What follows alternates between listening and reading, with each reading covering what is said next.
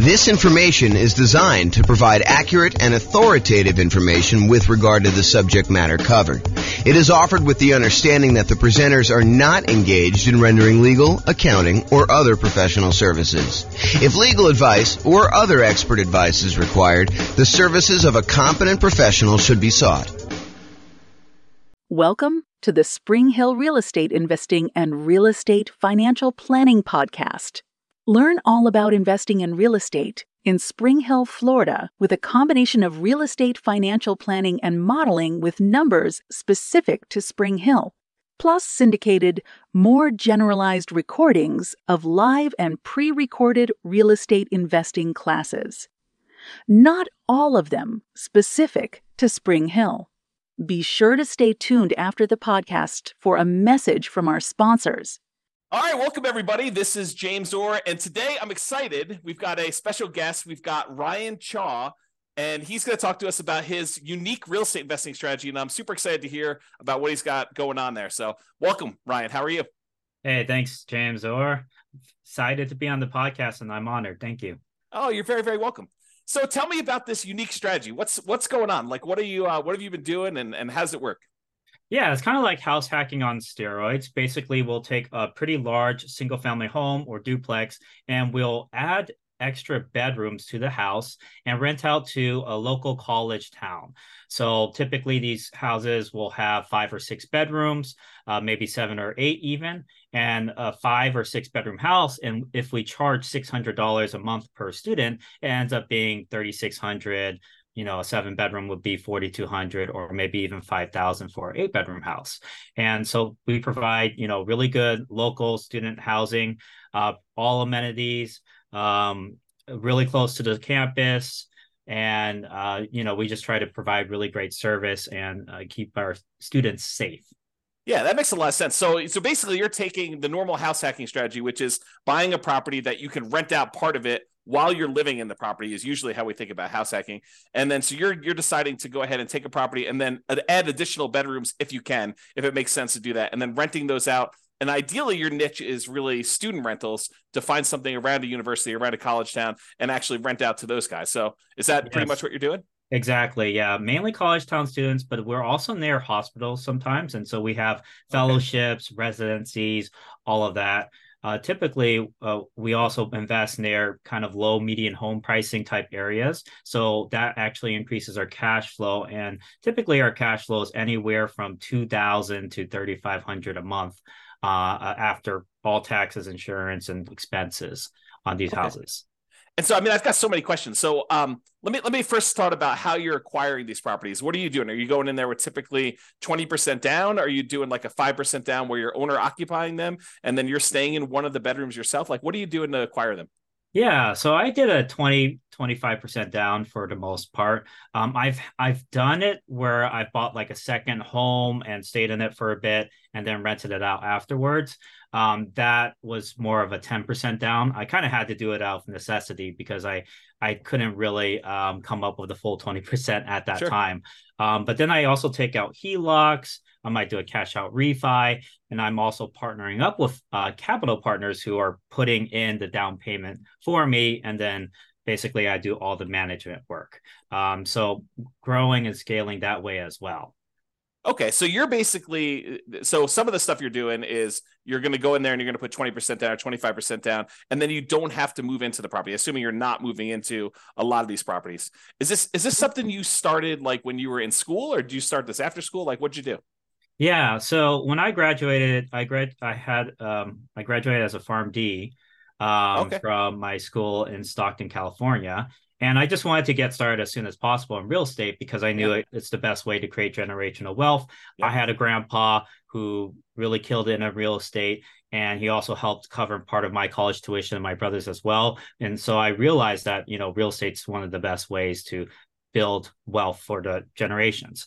And so, I got started right away. I worked 15-hour days. I would work 6 or 7 days a week. at the retail pharmacy as well as the hospital pharmacy to just save up as much money as I can.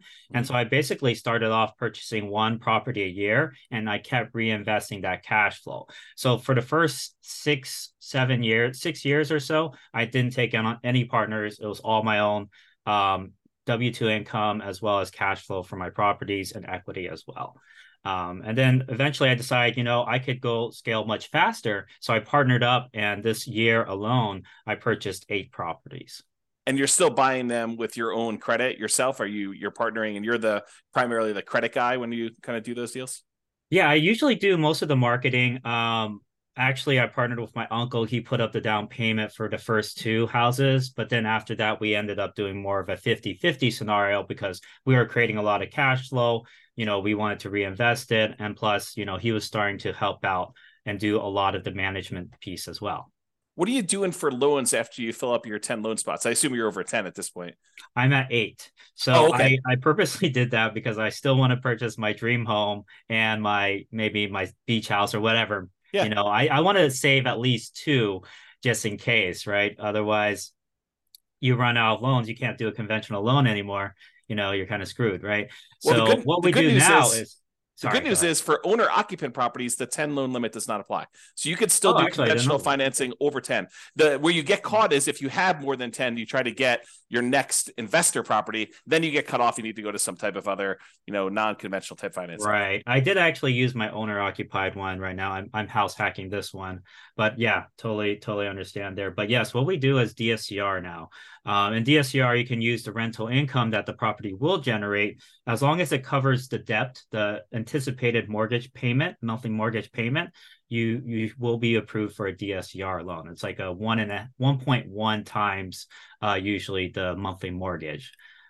And are you seeing mostly 30-year fixed rate financing on those, or are they going to be some type of adjustable rate mortgage with a balloon of some type? 30-year fixed, yeah. I do 30-year fixed. My last one is 8.125%. So it's higher than the investor conventional loan, but not by much, because investor conventional loans, I think they're reaching high 7s, mid 7s right now, 7.5, 7.625, Are you using like a local bank or a national bank to do those kind of DSCR loans? This is actually a national lender. Yeah. I found them through a network that I'm part of called GoBundance. Okay. Very cool. So you said you're managing the properties yourself. And since you're renting the students, are you trying to do like the classic, get the parents to co-sign, and you're doing like a year-long lease, but they're really only there for 9 months? Like, what are you doing for handling some of those traditional student rental type issues? Yeah, for sure. So I always do a lease. If I'm in the middle of the year, I'll do a lease until July 31st. And then from there, I'll do August to August leases. Because a lot of these people who are doing like fellowships and residencies, they're really not taking much summer off anyways. Yeah. Plus a lot of grad students, they're doing research during the summer, so they still need the place to stay. With that being said, if they do not need it during the summer, they can always sublet it to another tenant, like a summer school tenant. And that happens just fine. I'm able to even help them out. I tell them, I can help you out during summer, although it is your primary responsibility. I'll help you out, and haven't really had issues not having like somebody not being able to find a subletter. Like I would say 9 times out of 10, they're able to find a subletter. And so are you pre-signing? I would say it depends. So the kids have several ways to pay the rent. They could take out student loans. They can take out, might have financial aid. They might have a job. The most common way is their parents are covering the rent, right? Mm-hmm. So if you have the parents covering the rent, in that case, I will have them co-sign. And what's great about this method is you never have to deal with unpaid rent, because what parent is going to just stop paying rent for their kids' lodging, right? Yes, likely. Well, I've known some crazy parents out there. Maybe you find one that's willing to let their kid go. As long as they have a good relationship. Okay, so that's awesome. So you're not really having the need to do the co-signer if you're getting student loans or financial aid, because you think if they demonstrate that the financial aid has a section for room and board, which is the case in a lot of cases. I've even had somebody who paid the full year, never stayed at the house, but the financial aid was covering it. So said, might as well take it. Are you collecting the entire lease amount up front then, or are you collecting it as they pay out with the student loans? I don't even know how student loans work anymore. Yeah, so it's due on a monthly basis still. Okay. Yeah. And does the student loan stuff come out like all in one lump sum, or does it come out in Yeah, like usually monthly? it does. So come out like for the fall semester, there'll be a one lump sum, and then there'll be a lump sum for spring. Usually, it's around August timeframe or so that they'll get most of the funds, Okay. or a And little like, bit before. what's a typical like price of house you're doing with this strategy in your marketplace? Yeah, so where I'm investing now, I invest in California and out of state. So I have five in California. I have eight of them or nine of them out of state, one in Alabama, eight in Ohio. So the price in Alabama was 210,000. We're renting that out for 4,200 ish, a little bit more. I think 4,250 Okay. per month. And then for Ohio, I will buy the first one we bought was 210,000, and we rented that out for $3,750 per month. So the Okay. cash flow on that was around 2,300, 2,500 a month. And the cash flow on the Alabama one is around I think it's a little bit over 3,000 a month or so. Okay. And when you're qualifying for the loans, is the lender using the student like the student rental income, or are they using more of a traditional rental income in order to qualify for the loan? Yeah, so that's a very good question. So if you do a DSCR type loan, to get qualified, they will estimate what the market rent is. They're not going to assume that you're going to rent by the room. And sometimes, like if you do a refinance through a DSCR, they prefer to have a traditional lease. So you would have to have everyone sign on like one lease. But for conventional, they're actually okay doing a refi and taking 75% of your rental income. Usually 75, sometimes 100% if you actually report it on your tax returns. And as long as the conventional lenders, usually this is in most cases, as long as they see 1 year leases, they will still take that rental income. And they might take off 25% of it at most, but they'll still use it for sure. Okay, that's super interesting. Have you ever had, because I assume you do some like teaching of this strategy to some of your kind of like students and their partners to kind of help people do this. Is that right? Yeah, Yeah. definitely. Do you have people ever utilize like a variation of like a cross between the nomad real estate investing strategy of buying a property, moving in, living there for a year, and Mhm. then after the year converting that to a rental and kind of repeating sequentially in order to acquire their rental properties that way? And of course, the benefit is the 5% down owner occupant loan, and the better interest rates than you would get if you're doing like these DSCR and or investor type loans. Do you have any students who are doing like the move into the property, live there for a year, maybe even while they're in school, get roommates, and Yeah. then convert that one and keep it as a student rental to kind of maximize it? Yeah, definitely. I actually had three students this year at least that have done that strategy. They lived in it for a bit, or maybe, a year or at least a couple months, right? And Yeah. then they rented out to housemates, and Yep. then that's how they got started essentially. Yeah. And they're able to also put a lower down payment potentially. You do have to be careful with those regulations, though. Um, Generally, you do have to stay in it for a year, right? Yep. Unless you have a really good reason not to, like you lost your job or you're Sure. switching jobs, or maybe you had your mom you had to take care of who's sick, whatever, right? But generally speaking, yeah, if you do a house hacking strategy, you want to stay in it for a year. And I'm actually doing that myself right now. This house that I'm living in, I have four other roommates or four other housemates, Yeah. and so my rental income on this one is 3,650 per month, and my mortgage payment is 2,300, and I'm in Sacramento. So So 3650. So you're getting like $910 on average per roommate, essentially, in order to have someone living in that property. Is that about right? yeah, exactly. So 965 for the largest room, 850, 870, and then 830, And is something like this this. and I assume are you including utilities in your rents, or are you like charging them utilities as well pro rata? Separate. Yeah, it's separate. Yeah, it's Okay. actually not included. They will divide it by however many tenants there are at the house. But I will cover the vacant room. So if there is a vacancy, I will cover the utilities for that one room. But like, let's say there's five people at the house, the bill is, I don't know, 400 or something like that. Each person would pay maybe $80 a month for utilities. Okay. Have you Um, had any issues with filling a vacancy like mid-semester or anything like that? Or like if you don't fill it before the start of a school semester, it's a little harder to fill or anything like that? That's actually a great question as well. So a lot of people worry about that, but that's actually not the case, because there's always people coming into the college. In Mm-hmm. fact, around now, September, October and November, you'll actually see a lot of international students coming in because they just had their visas approved.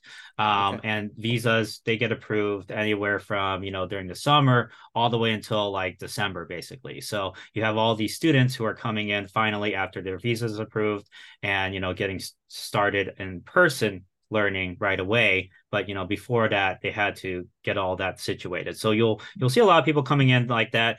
Also, if you're close by a hospital, it really doesn't matter what the timing is. But with that being said, there are going to be like a big wave of students that will apply in April, May, and July. And then for spring semester, you'll get a wave around, November, December timeframe. So there's always people applying. There's even summer school, right? They'll apply around March or so. So you'll always get these kind of waves throughout. So don't worry too much about the timing. I actually purchased in the last year, I purchased pretty much a property every other month or so. Okay. It was just throughout, and we still filled them all the rooms. Yeah, part of it is judging demand though too. You have to make sure you figure out your market demand, and there's a lot of techniques to do that for sure. Yeah, are you doing your own property management? Yeah, actually, I do. I do have this general contractor with my business partner, and he does really great work. He's very reliable, and as long as I have, we have that boots on the ground that we can count on, that understands that we're out of state, so he might have to go the extra mile to make things happen. That once you have that one really good team player, you're set essentially. Okay. Yeah.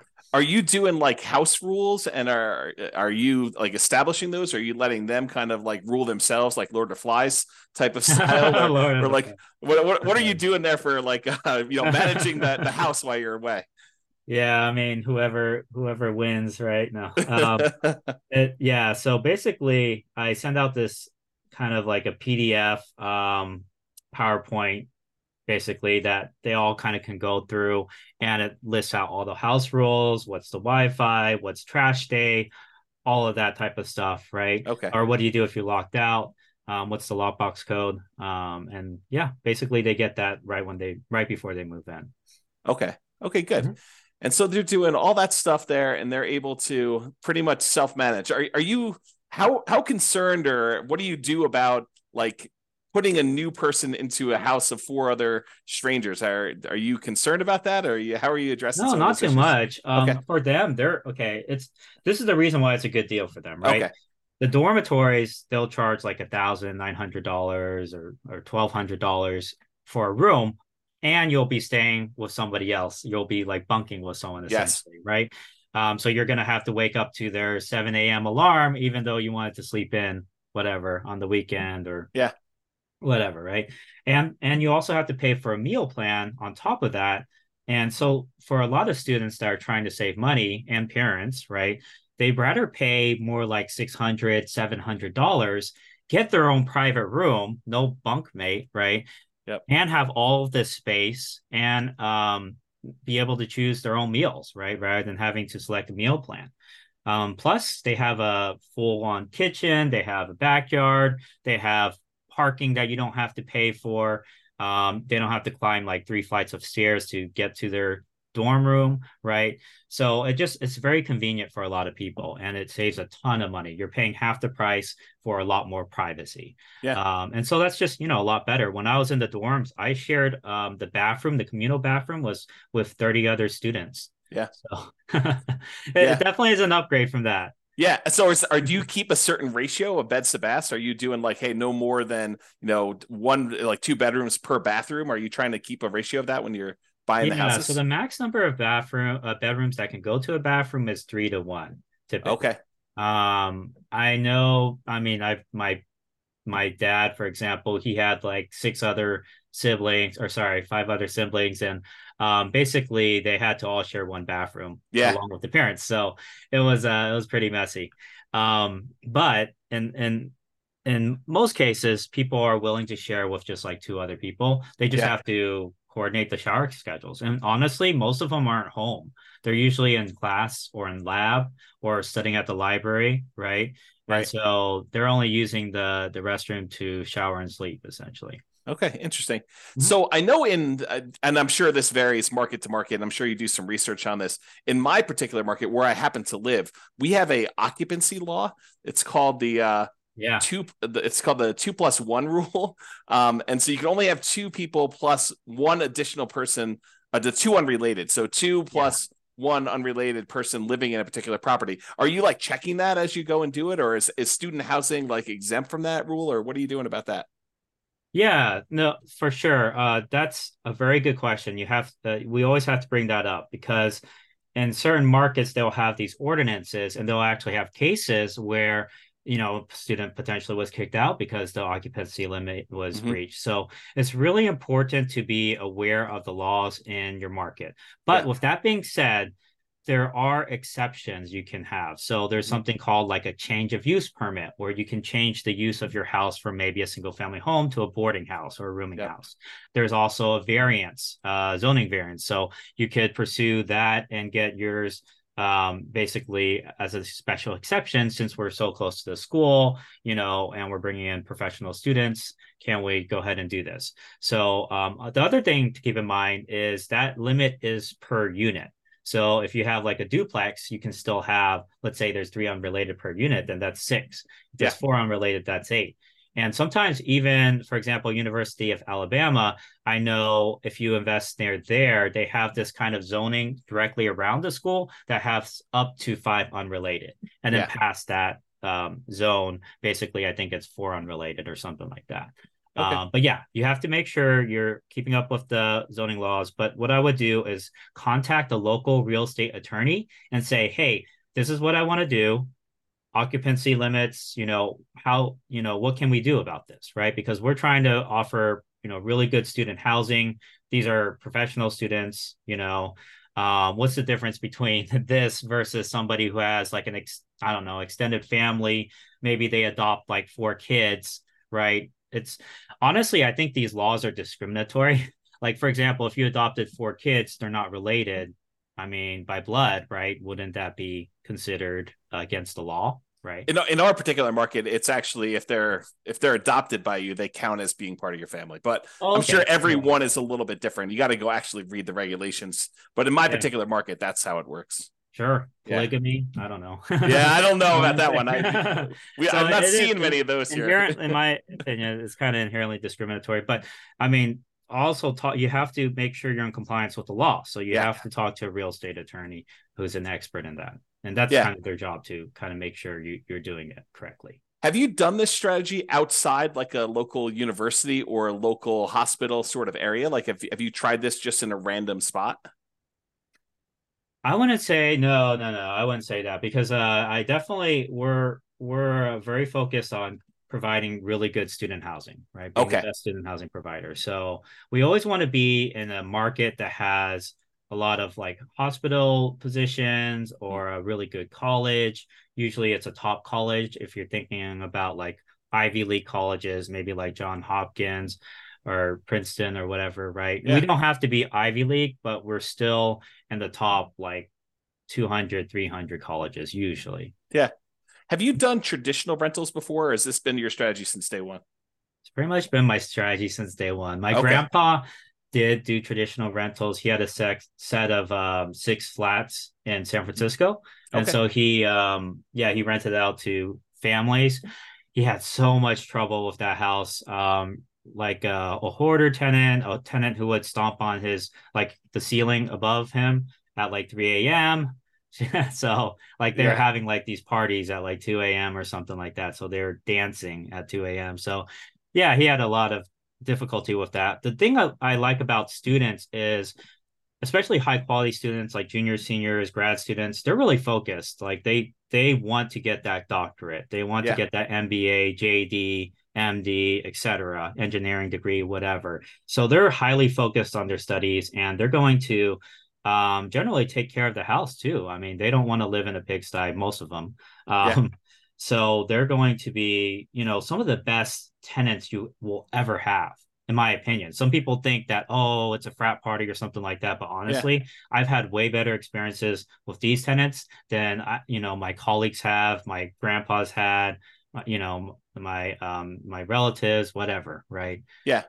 And are you It's a doing little bit some? all. I'm assuming you're doing like little things to cater to this group, like Of course. keypad locks to let them in instead of Mhm. having to do separate keys, and you can Yeah. remove one, and like all that stuff that I'm sure you're kind of really focusing in on to cater to this group of students. Oh Are yeah, you and all the amenities we provide to cater towards that. We have like a Ring doorbell system, and they have access to it so they can see when their packages are delivered. okay? So that provides the safety. We have floodlights. We have study desks everywhere. We have a study room potentially.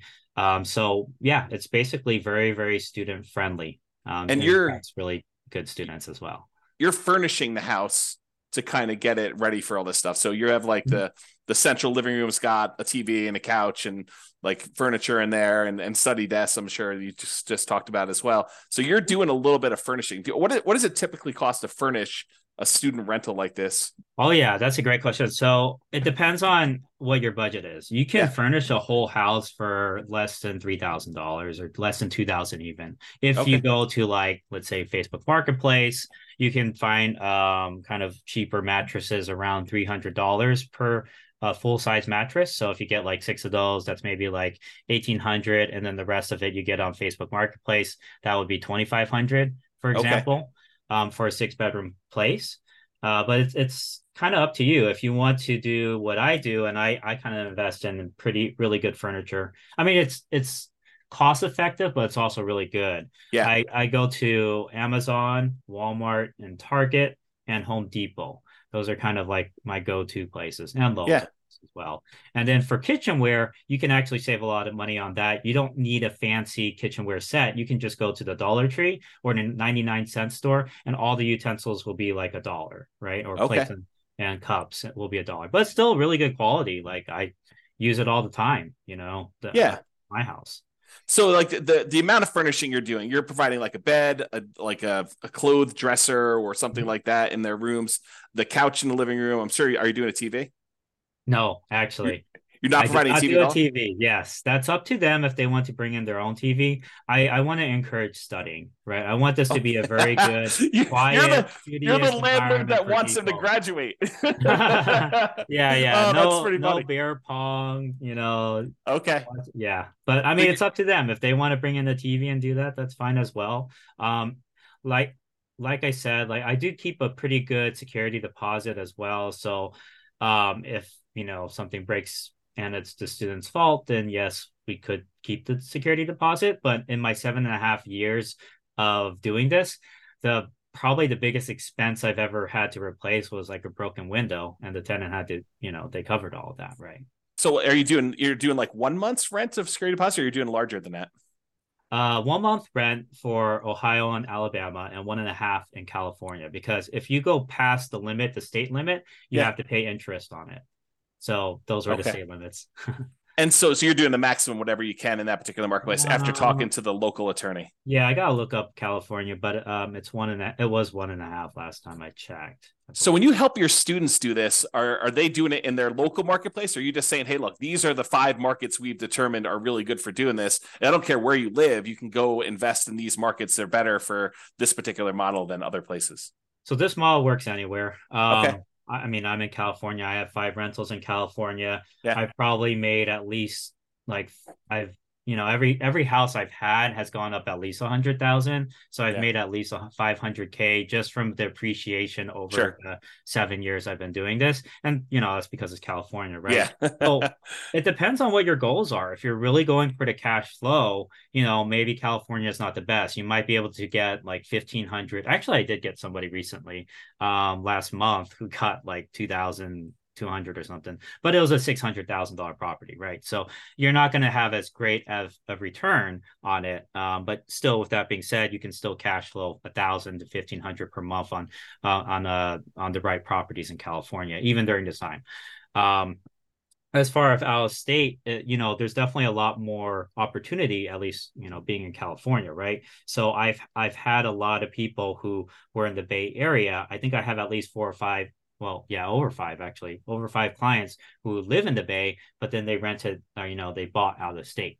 Yeah. Because they wanted that cash flow. But then Right. again, I've also had a lot of people who purchase in state, San Jose, Riverside, UC San Bernardino, Stockton, Sacramento, Elk Grove. So, it works everywhere, Yeah. essentially. Just like, Yeah, do you want that's more appreciation or cash flow? totally. No, that totally makes a lot of sense to me. Hey, are you like really comfortable with your deal analysis? Like, if I really drill into some of the questions about how you analyze deals and ask you some questions about stuff, how comfortable are you with that? Yeah, yeah, sure. Go ahead. Okay. Yeah. Yeah. So when you do Go your ahead. deal analysis, what are you using for your vacancy number? 5% or so. The Okay, you're first using year there's going to be a little bit of vacancy potentially. There could be. Like sometimes I get it filled within 2 weeks, but sometimes it could be a month, might be a month and a half, right? And that's pretty typical. So I'll put 5%, but I have back-to-back leases. Okay, so you're doing 5% for your vacancy number. What are you setting aside for maintenance on the property, and what do you include in maintenance? 1% of the total property price. So let's say it's like a $500,000 house. I'll set aside $5,000 a year, or 300,000. I'll set aside 3,000 a year. Okay. That's for, I mean, there's appliances that break down all the time. Maybe a toilet, maybe some plumbing issues. Every once in a while you have like a sewage line break, or Yep. replace a roof, or replace a HVAC. And that's why I say it's really important you make at least like $1,500 per month in cash flow on each property. Because let's say you're only making 100, or let's say you're making $200 in cash flow, Yep. you're only making like 2,400 a year. If you get a new roof, that's $15,000. That's like, I don't know, that's like 13, 15 years of your cash flow just gone, That's right? right. So Scott. like you have to at minimum be making like 1,500 a month, and Yeah. most traditional rentals you can't do that. And if it doesn't do that, it's not really worth pursuing, because I mean that's 1,500 a month, it'll be only 10 months worth of cash flow, but then you're good for the next 30 years for that Yeah. roof, right? It's a totally different picture. So very important, not to leave half your money on the table. That's why I say renting by the room is the future, man. Co-living, it's saving people a lot of money, Yeah. or so they can save their down payment for the actual house they buy eventually. And it's also a win-win situation, because for you have enough cash flow to support the capital expenditures like your roof, your HVAC, the sewage line. Now, with that being said, you definitely want to do inspections like during the home inspection period, because you want to catch all those things right away. I always do a sewage lateral line inspection pretty much no matter what, Yep. unless it's like 2000s or something like that, or newer. Yeah. But yeah, you want to catch all that stuff so you can negotiate with the seller, and at least the seller can pay for half of it. And I've had a full roof paid for. I've had two full roofs paid for, actually, and I've had half the HVAC paid for. But I've also had to replace roofs and HVACs. So Yeah. can't always So get when so let me dig into your maintenance a little bit. So you've included some things in here that I would normally consider like more of a capital expense on a property, but it seems like you named those as part of your maintenance. Do you have a separate capital expense allotment that Yeah, you're I using? usually assume CapEx to be, I set aside like 10,000 or so, generally speaking, for cap. 10,000 per what period? I just at the beginning, Okay. Then I also set aside, like I said, 3,000 a year that will go towards landscaping, appliances, general maintenance, etc. But And that's your maintenance number. yeah, exactly. Yeah. And that's like, what you get from taking all the expenses that I've had over like 5 years, or well, it's been 7 years now, but I did an average over 5 years, and I just divided and set, and it turned out to be around 3,000 per house ish. Okay. Yeah. And are you like, how often are you doing paint and carpet? How many turns do you typically get out of paint and carpet with a student rental? Oh Before you yeah. have to, So at the beginning, I might replace some of the carpet if it's yeah. really messy. What's nice is LVP, right? Yeah. Is $3 to $4 per square foot. That's actually really, really, really cheap. Yeah. I mean, a bedroom will be maybe 120 square foot.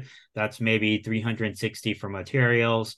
Your guy charges labor. It might be, I don't know, 600, 700. I mean, it should be, but it depends on who you use, obviously. If you have Yeah. somebody with a license, they might want to charge more. But you can have a handyman replace flooring. Okay. I And so now going back to the deal analysis part, so we kind of got a better understanding of maintenance and capex and how you break that down. So as far as your personal expenses as being the owner of the property, I understand long-term rentals really, really well. I don't do any student rentals. What other expenses do you have on the property that you don't typically have on other rentals? Are there any utilities you're paying? What is considered an additional expense that you don't normally have on like these long-term rentals?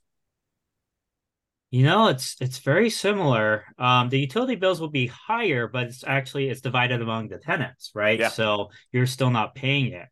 As far as maintenance, you do have to counsel them to do certain things that maybe somebody who has lived at a house for a long time might know. But Yeah. with that being said, even traditional long-term renters, they don't know things, you would think they would know. But anyways, there's certain maintenance things like any type of grease, like you're frying up bacon or whatever, you want to solidify it and you pour it into a fat trapper, and then when it solidifies, you put it in the trash can. Otherwise, if you pour it down your kitchen sink, that thing's gonna clog, right? Yep. Same thing for hair in showers. Happens all the time, right? Got to get a hair catcher. I also have a kitchen sink hair catcher as well, that I purchased that they can, clear out when the hair Yeah. gets high. But if they don't do that, I would say 6 months in, you'll probably have some sort of, the shower's backing up. What do I do? Kind of Yep. call, right? So you Yep. have to train them how to do these things, and it's all part of kind of like the move-in instructions / house rules. Are they mowing the lawn at your properties, or are you doing that as a service fan?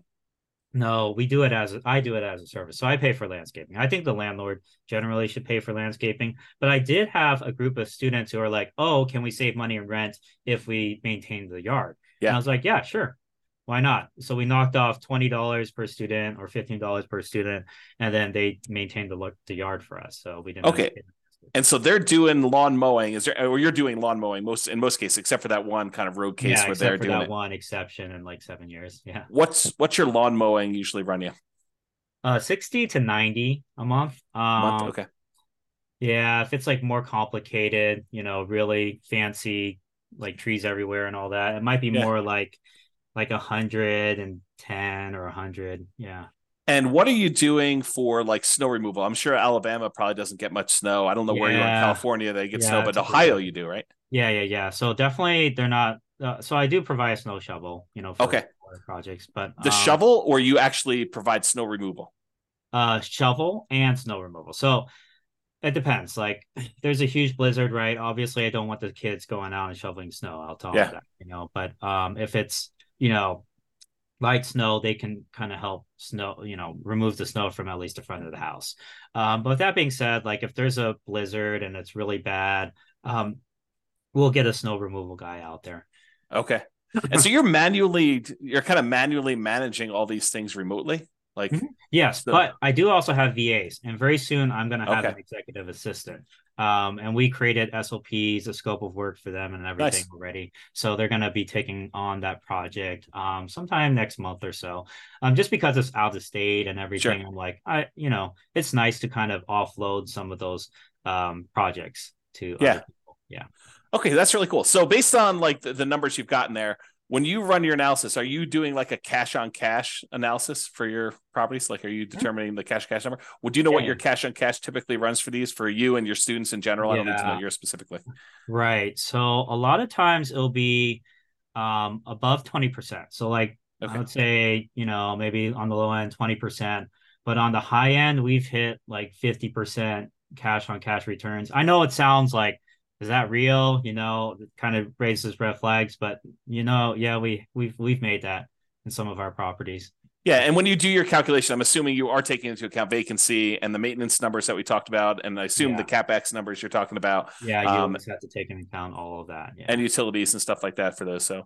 yeah, okay, good. Yeah. So it sounds like there's some pretty good returns to be made here, and at those rates, I mean, paying off the property is can be accelerated if you decide that's your strategy. If you want to go and reinvest things and pay down your loans, or you want to acquire additional units in parallel, I guess you could do that too. You save it for down Yeah, payments and yeah, exactly. I use it actually to paid down acquire. my very first property, and then sold it for 437,000 to buy 7 other properties.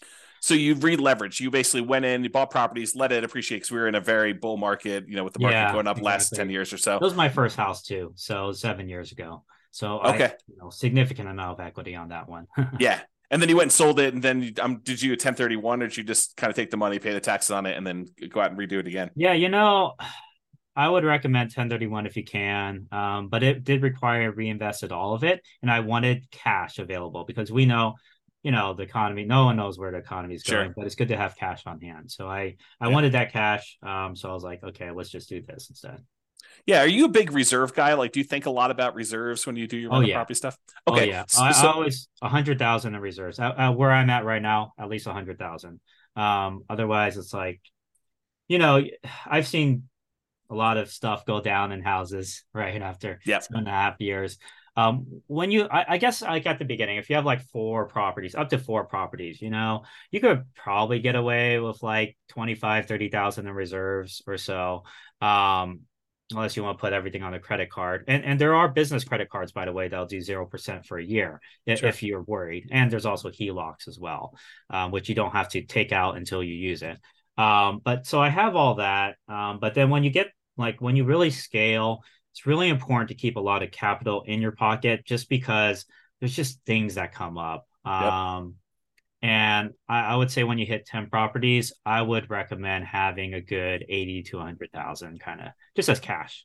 So Or, you or think of maybe as a HELOC, maybe as a HELOC. Yeah.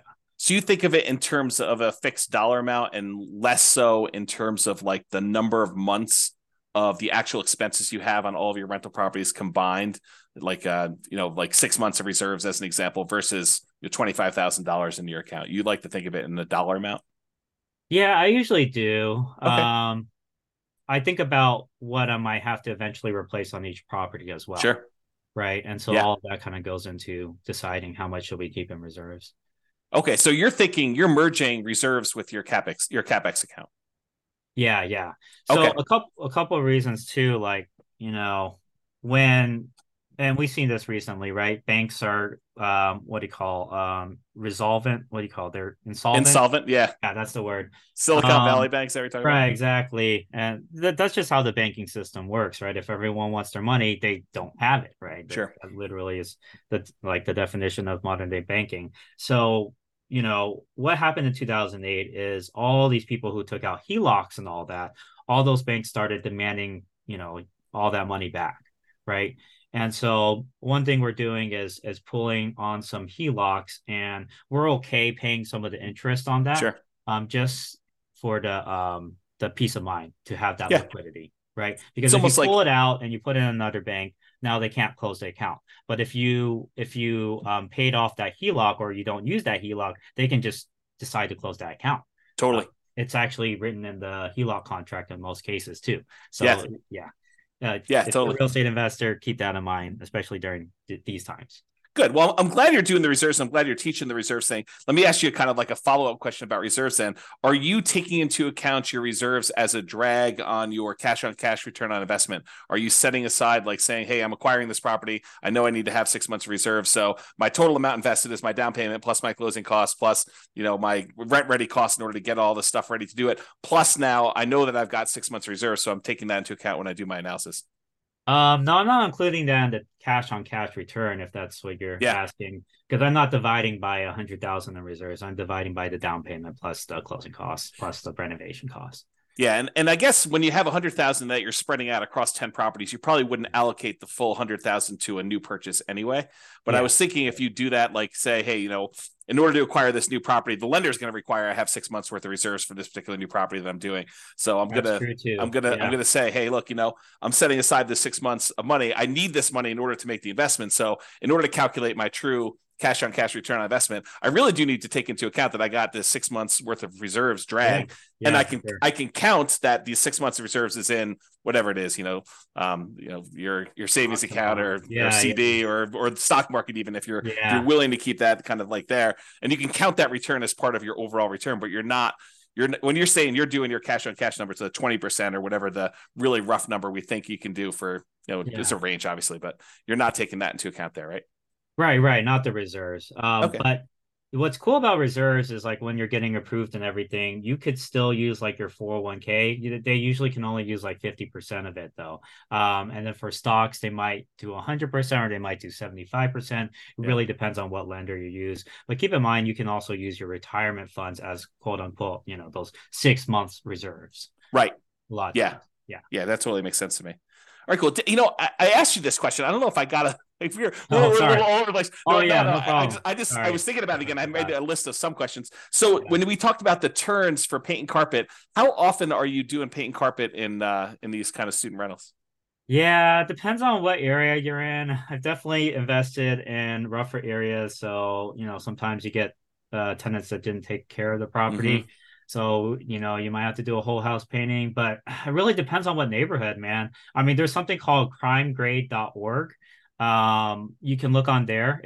I would say it's pretty accurate for reporting, what areas have a higher crime versus others potentially. Yeah. And then if you invest in more like yellow or green areas, you'll have houses that are probably more well kept together because Hmm. it's just, everyone's high income there. They're keeping, they're paying money to repair their properties as they go along. Yeah. But I've also bought ones where we've had to, do a whole house, you know, like new flooring, new painting for every single room. So yeah. And so, like, how frequently though? Is it like every 3 years? I mean, I realize there's a range, but is it like on the low end, you should be able to get 2 years at a minimum, even if it's in a rough neighborhood, and then in the really nice ones, you may be able to do it for 5 years or 6 years, Oh, or I see what you're saying. yeah. Yeah, ever since we've replaced with the LVP, that's a very good product. So we haven't had to replace it a second time over the Okay. like 8 years, 7.5 to 8 years I've been doing it.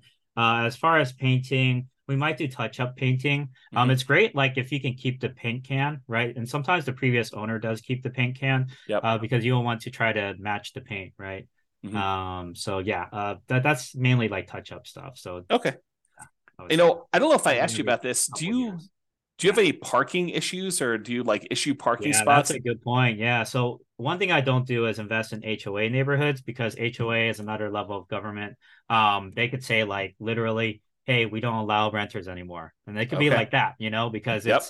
they're fast with their decisions and it's Hmm. not like the city where they have to go through this whole approval process, right? So I never invest in their HOA because they could limit parking spaces, all that type of stuff as well. And so it's really important for me to make sure when I purchase a property that there's enough um, like street parking available, or maybe there's a large pavement or garage that I can park a lot of cars at. But Okay. I always assess that. It's very important to look at that. And usually I try to have enough parking for 5 cars at least. Okay. But with that being said, I'm so close to the school that I would say half the students will either bike or walk or take a shuttle. And oh, Okay. that's another good point. If you're nearby a shuttle stop, that's a huge um, benefit as well for safety. Okay. If you can buy near there. How are you dealing with two related issues in my mind, at least? How are you dealing with mixed gender in the houses? Like, is it all boys, all girls? Are you don't really care? They're adults, they need to take care of themselves. And Yeah. then the second follow-up question related to that is, how do you deal with boyfriends, girlfriends staying over at the properties? Oh, that's a great one. The default is co-ed.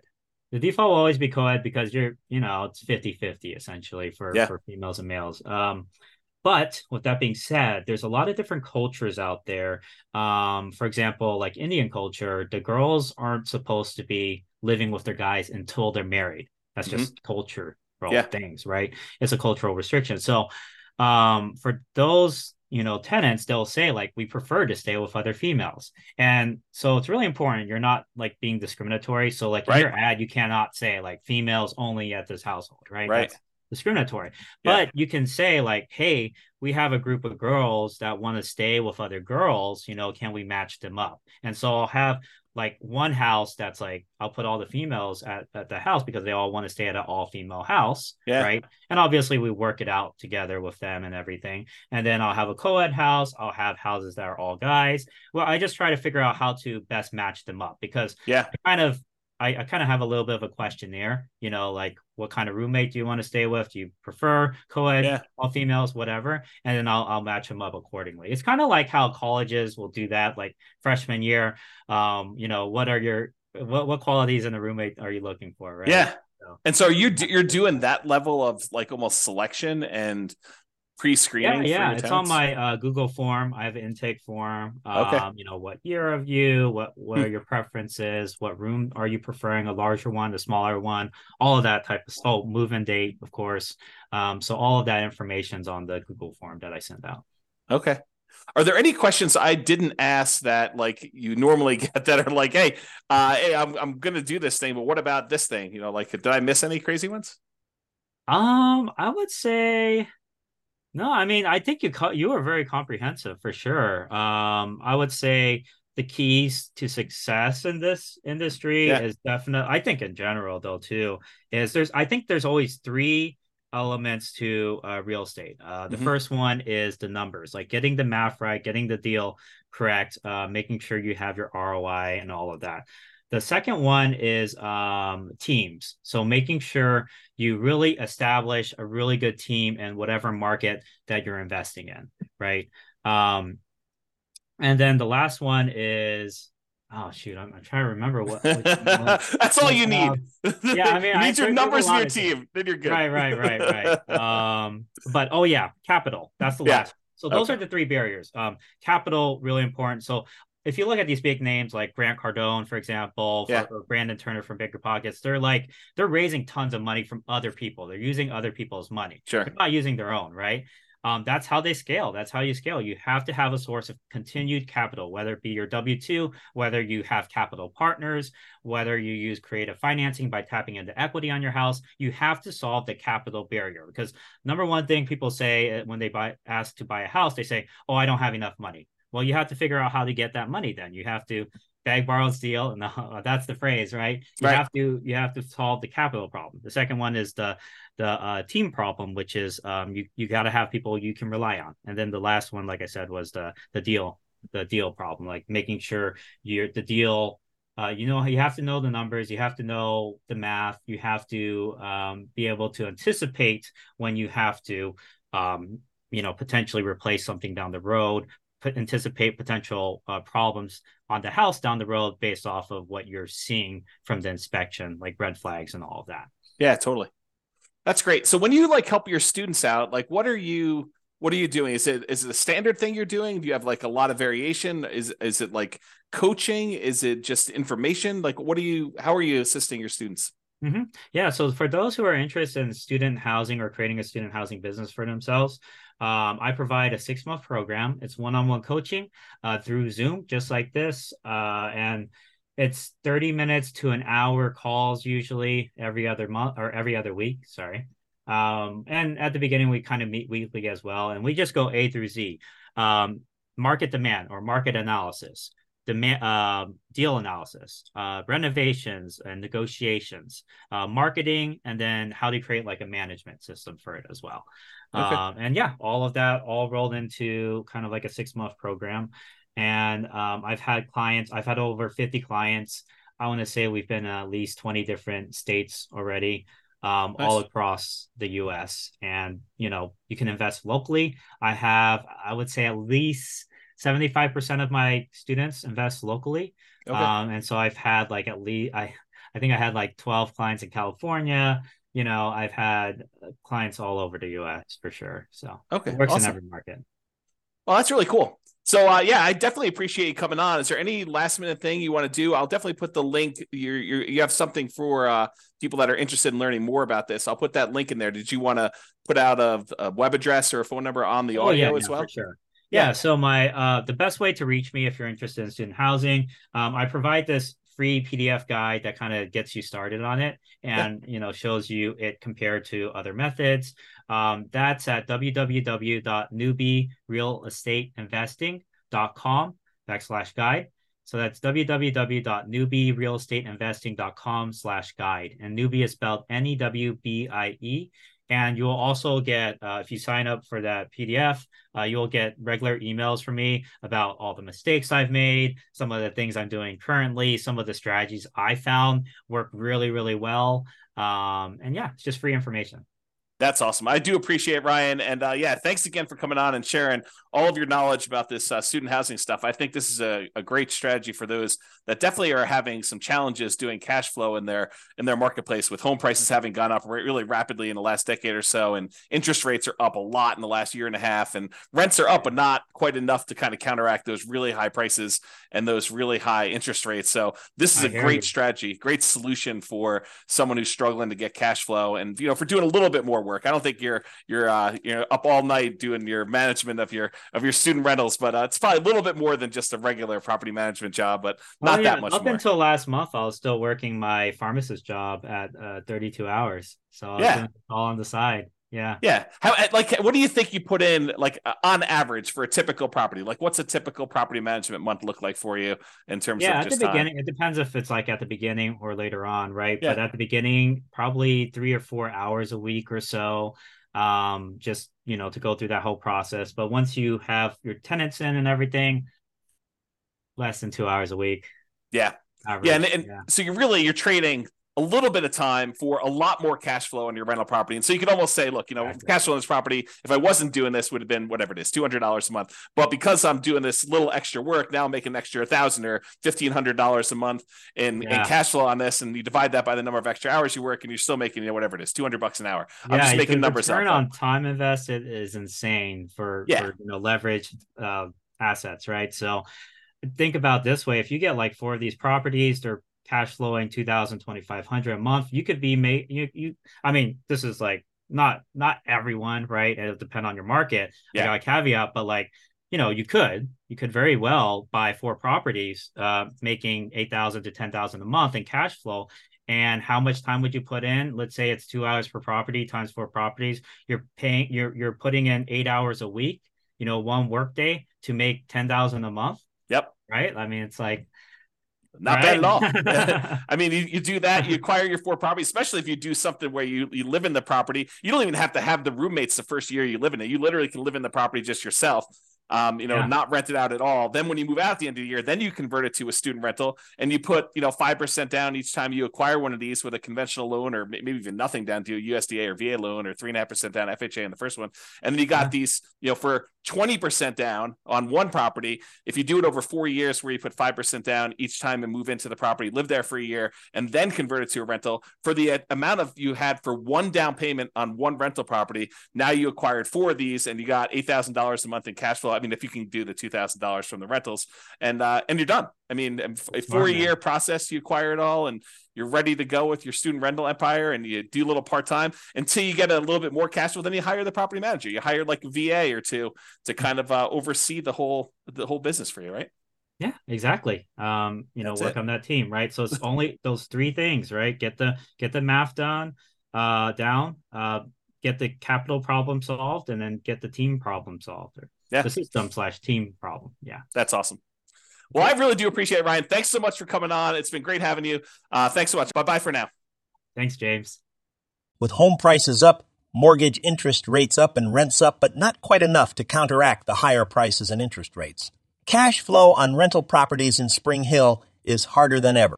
Book a call with the Real Estate Financial Planner to apply our proprietary 88 strategies to improve cash flow on your rentals. See the show notes for a link to schedule your call and improve your cash flow today. If you're a real estate agent, lender, or professional in Spring Hill that wants to help our real estate investor listeners, consider reaching out to learn about collaboration opportunities with this podcast. We'd love to add more value to our listeners by having you assist our investors buy, sell, and finance their real estate investments. See the show notes to schedule a call to discuss collaboration opportunities